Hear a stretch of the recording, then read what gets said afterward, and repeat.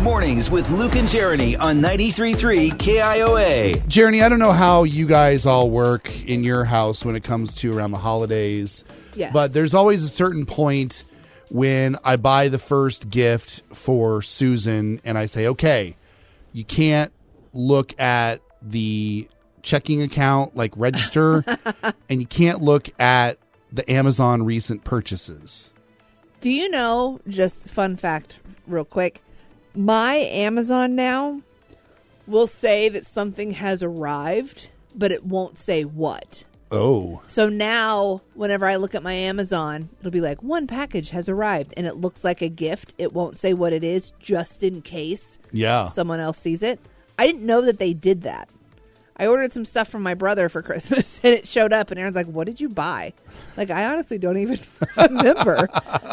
But normally it'll tell you what it is. I feel like nowadays it's easier to slip up when you get gifts for somebody else in your house because there's all these ways that we're notified about gifts being purchased. Mm-hmm. And it got me thinking about back when we were kids, the only thing that had to happen is that our parents hid gifts. Oh, totally. And there was always that like really good hiding spot.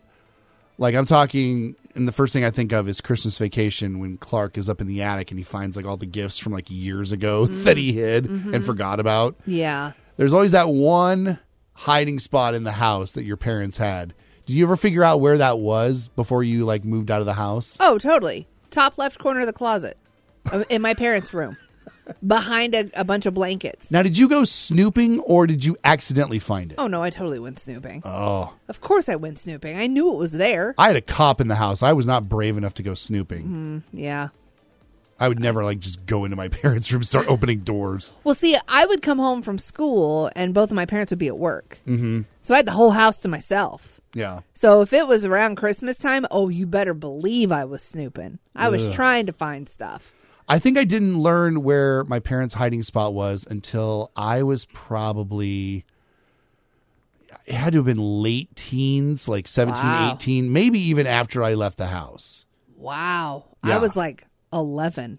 I think it also didn't help that I was freakishly tall. So my mom thought she could put them up high and I wouldn't find them, and I found them. So, yeah. 515-244-4933. We want to hear about the story of you finding out where your parents' hiding spot for the gifts was. Yeah. Did you go snooping? Did you just happen upon it one day? We all snooped. I can't believe you didn't. Well, I mean, having a cop in the house, yeah, I'm sure. I can't believe you didn't at least try.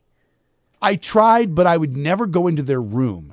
It was like that was off limits. Really? Yeah, like my parents' closet, which is where the gifts were hidden. Yeah. That was off limits. Like I would never go into I wouldn't look under their bed. They could have hidden them in plain sight in their room and I would have never found them. Not even if they weren't home, you didn't go in there? No.